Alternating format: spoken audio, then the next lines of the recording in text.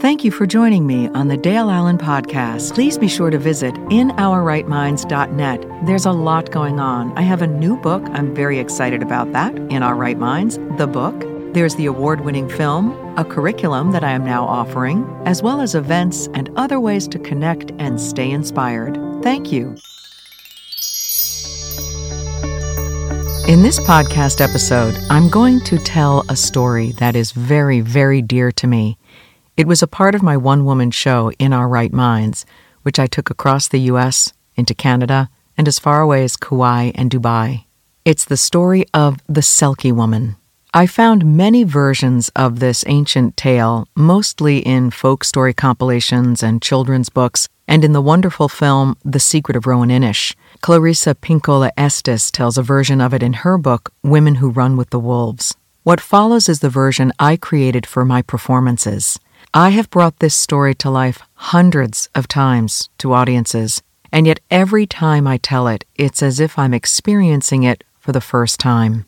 The energy that is channeled by this piece is profound, powerful, and healing. The sealskin in this story is a metaphor. It represents our authentic selves, our core, our intuitive knowing, the centered beingness of our essence, our blueprint. This ancient tale illustrates how we all lose our sealskin at some point in our journey, and why it's so important, why it's essential to get it back. And now, here's my version of The Selkie Woman.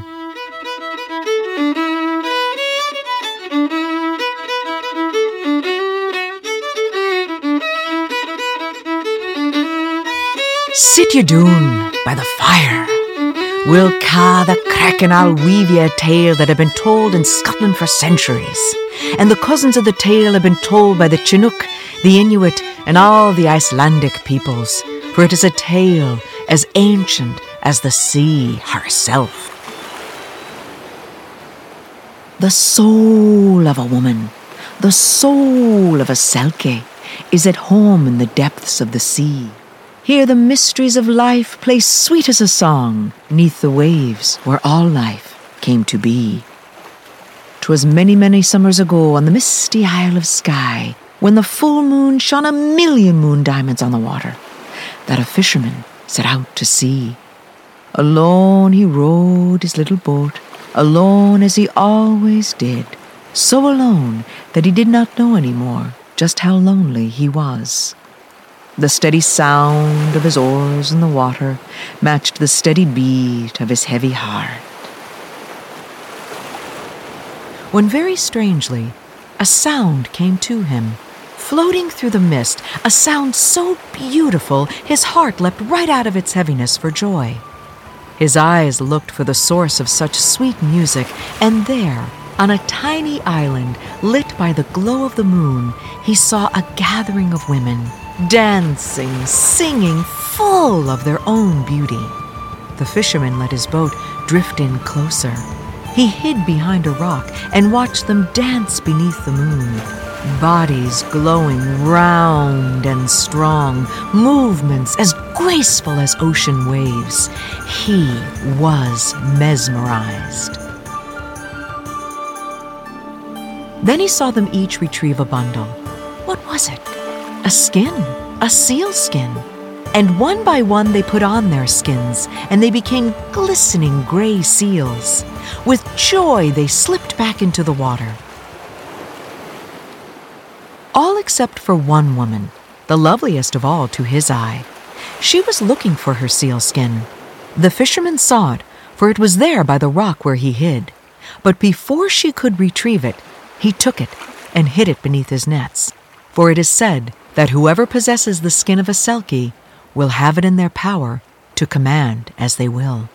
The fisherman climbed on to the tiny island and said, "Gentle woman, bonny and bright, be my wife. I am a Selkie, and my home is the sea." She looked deeply into his sad eyes. She had seen man before. She had feared his hunting boats and nets. But something about this man, was it his sadness? Was it some unspoken ancient promise? The fisherman spoke again. Lovely lady of the sea, come with me and be my wife. I am a Selkie, and my home is the sea, but with ye I will go.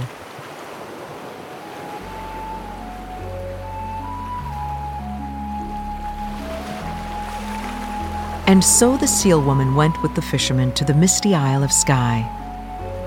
Her ways were different from the people of the land, but all agreed that she was a good wife to the man. In time they had a child, a son. They named him Morin. The boy grew strong and well. Each day he went fishing with his father, and each day they brought home lots of haddy and herring to eat.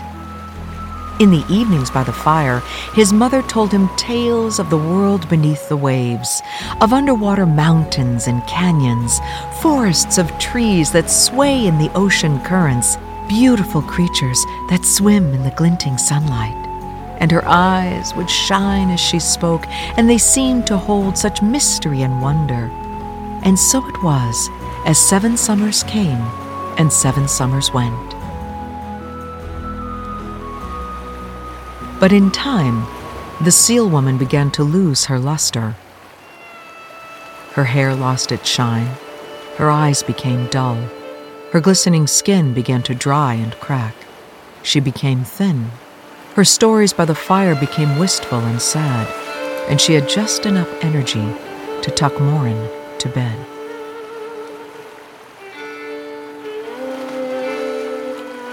On the night of the harvest moon, the tides were so high that it seemed the ocean wanted to cover the whole of the land. Morin lay awake in his bed. A mist rolled in low from the sea and carried with it a sound, a calling, a song. Morin,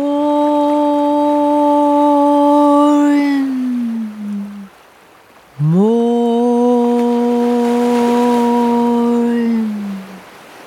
Was he dreaming? No. It was his name he heard, and he could not ignore it. Morin slipped out into the night, into the mist. He followed the calling, across the windswept heather, toward the ocean, down the well-worn path along the bluffs, past the little thatched shed where his father kept his rods, hooks, and nets, down to the rocks by the waves. Climbing over the rocks at the shore, Morin knew he was very close now, for the song was very clear. And there, on top of a large rock just a few feet away, was a great silver seal, regal in her years, massive in her presence. It was she who sang out. Selkie, daughter of mine own, come back unto thy Selkie home. Selkie, daughter of mine own, come back unto thy Selkie home. Ye've lived on land, been good and true, but thy soul, thy home calls out for you. Selkie, daughter of mine own, come back unto thy Selkie home. Selkie, daughter, bonny lass, ye've tarried far too long. It pains my heart to see you weak when I know you bright and strong. Ye've lived on land, been good and true, but thy soul, thy home calls out for you. Selkie, daughter of mine own, come back unto thy Selkie home. The tide began to surge, and the water began to rise up around Morin and the great seal. Morin hurried over the rocks, back to the edge of the shore. He could see his father's shed was soon to be reached by the rising tide. Morin was quick to act. He went to the shed and began removing the rods, reels, and nets, bringing them up to dry land. Back and forth he went as the silver seal looked on. Finally he returned for the last net. He hoisted it up off the floor, and he found something underneath it, a carefully folded bundle. He unwrapped it, and oh, the soft, warm, wonderful sealskin enveloped him. He knew it was his mother's, for he could feel her all throughout it. The silver seal looked on, eyes blazing, and Morin knew what he had to do. He returned home by the light of the early dawn and gently laid the sealskin in his mother's lap. Her eyes grew wide, and a wild joy came upon her. She laughed and cried at the same time. She hugged Morin with all her strength. "Whatever happens now, you must trust me and not be afraid." "This I will do," said Morin. She took her son by the hand, and together they ran toward the shore. At the edge of the sea, she put on her sealskin, and she became a glistening gray seal. Her eyes shone again. She was plump and strong. She breathed into Morin's mouth, and the part of him that was his mother's transformed his body into that of a seal. Mother and son swam effortlessly beneath the waves. It was the same world she had described to him by the fire. Underwater mountains and canyons, forests of trees that sway in the ocean currents, beautiful creatures glinting in the moonlight. A great gathering of seals came to them and welcomed them with joy. The great silver seal came to him now and called him grandson. There was much celebration. Morin felt very at home with his seal family. On the 7th day, beneath the waves, he asked about his father. His mother explained, "Your father waits for you. He is a good man, and he loves you as do I. I will guard your sealskin for you, my son. I will never, ever be far from you. Just come to the sea and I will be here. All your seal family will be here. And on nights when the moon is full, we will all be together." And so, Morin returned to the land, where his father tearfully embraced him. The man knew that the wrong that had been done 7 years ago was now set aright. Morin grew well with all his father taught him, but he went to the sea often, and the people said he had that same knowing look in his eyes, that same shining look of his mother. In time, Morin married and had children of his own.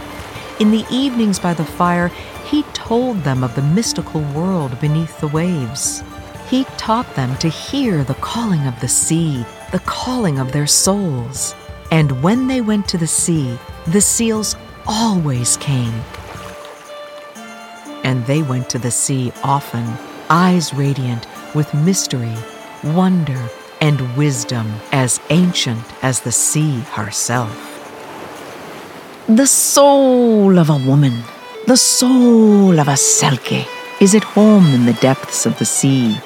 Here the mysteries of life play sweet as a song, 'neath the waves where all life came to be.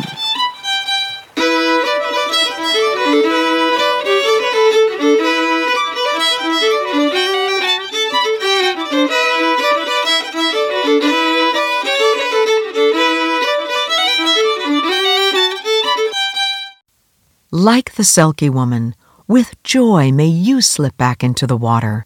May you become like Morin, able to thrive on the land in the domain of the topside everyday world, functioning with effectiveness and ease, knowing in every moment that you are fully connected to the realm of the watery world beneath the surface, the home of your authentic self. You have your sealskin. You always have access to the creative, intuitive realm. You always have access to your core. May you guard against losing your sealskin.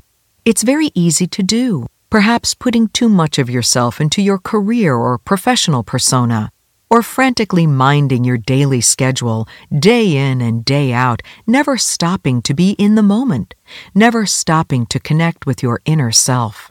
You can lose your sealskin in a relationship, letting someone else's definition of you become your own, letting their likes become yours, their standards yours, slowly letting bits and pieces of yourself go.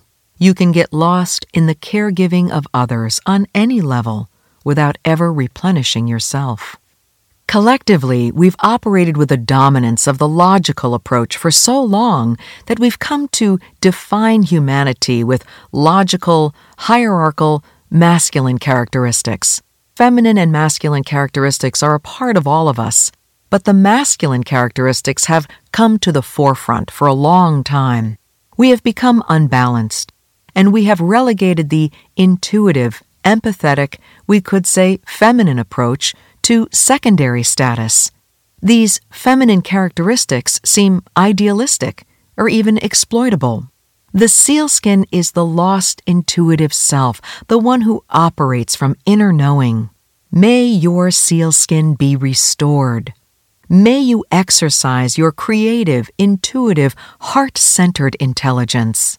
May you speak and act with clarity from your core, in your home, your relationships, your work, your community, your faith, your school, your participation in government. May you come from your own authenticity, your own divine spark.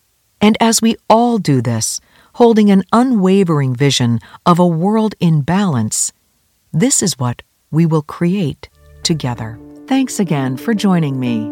Please visit inourrightminds.net for the new book, the award-winning film, the curriculum, events, and ways to connect and stay inspired.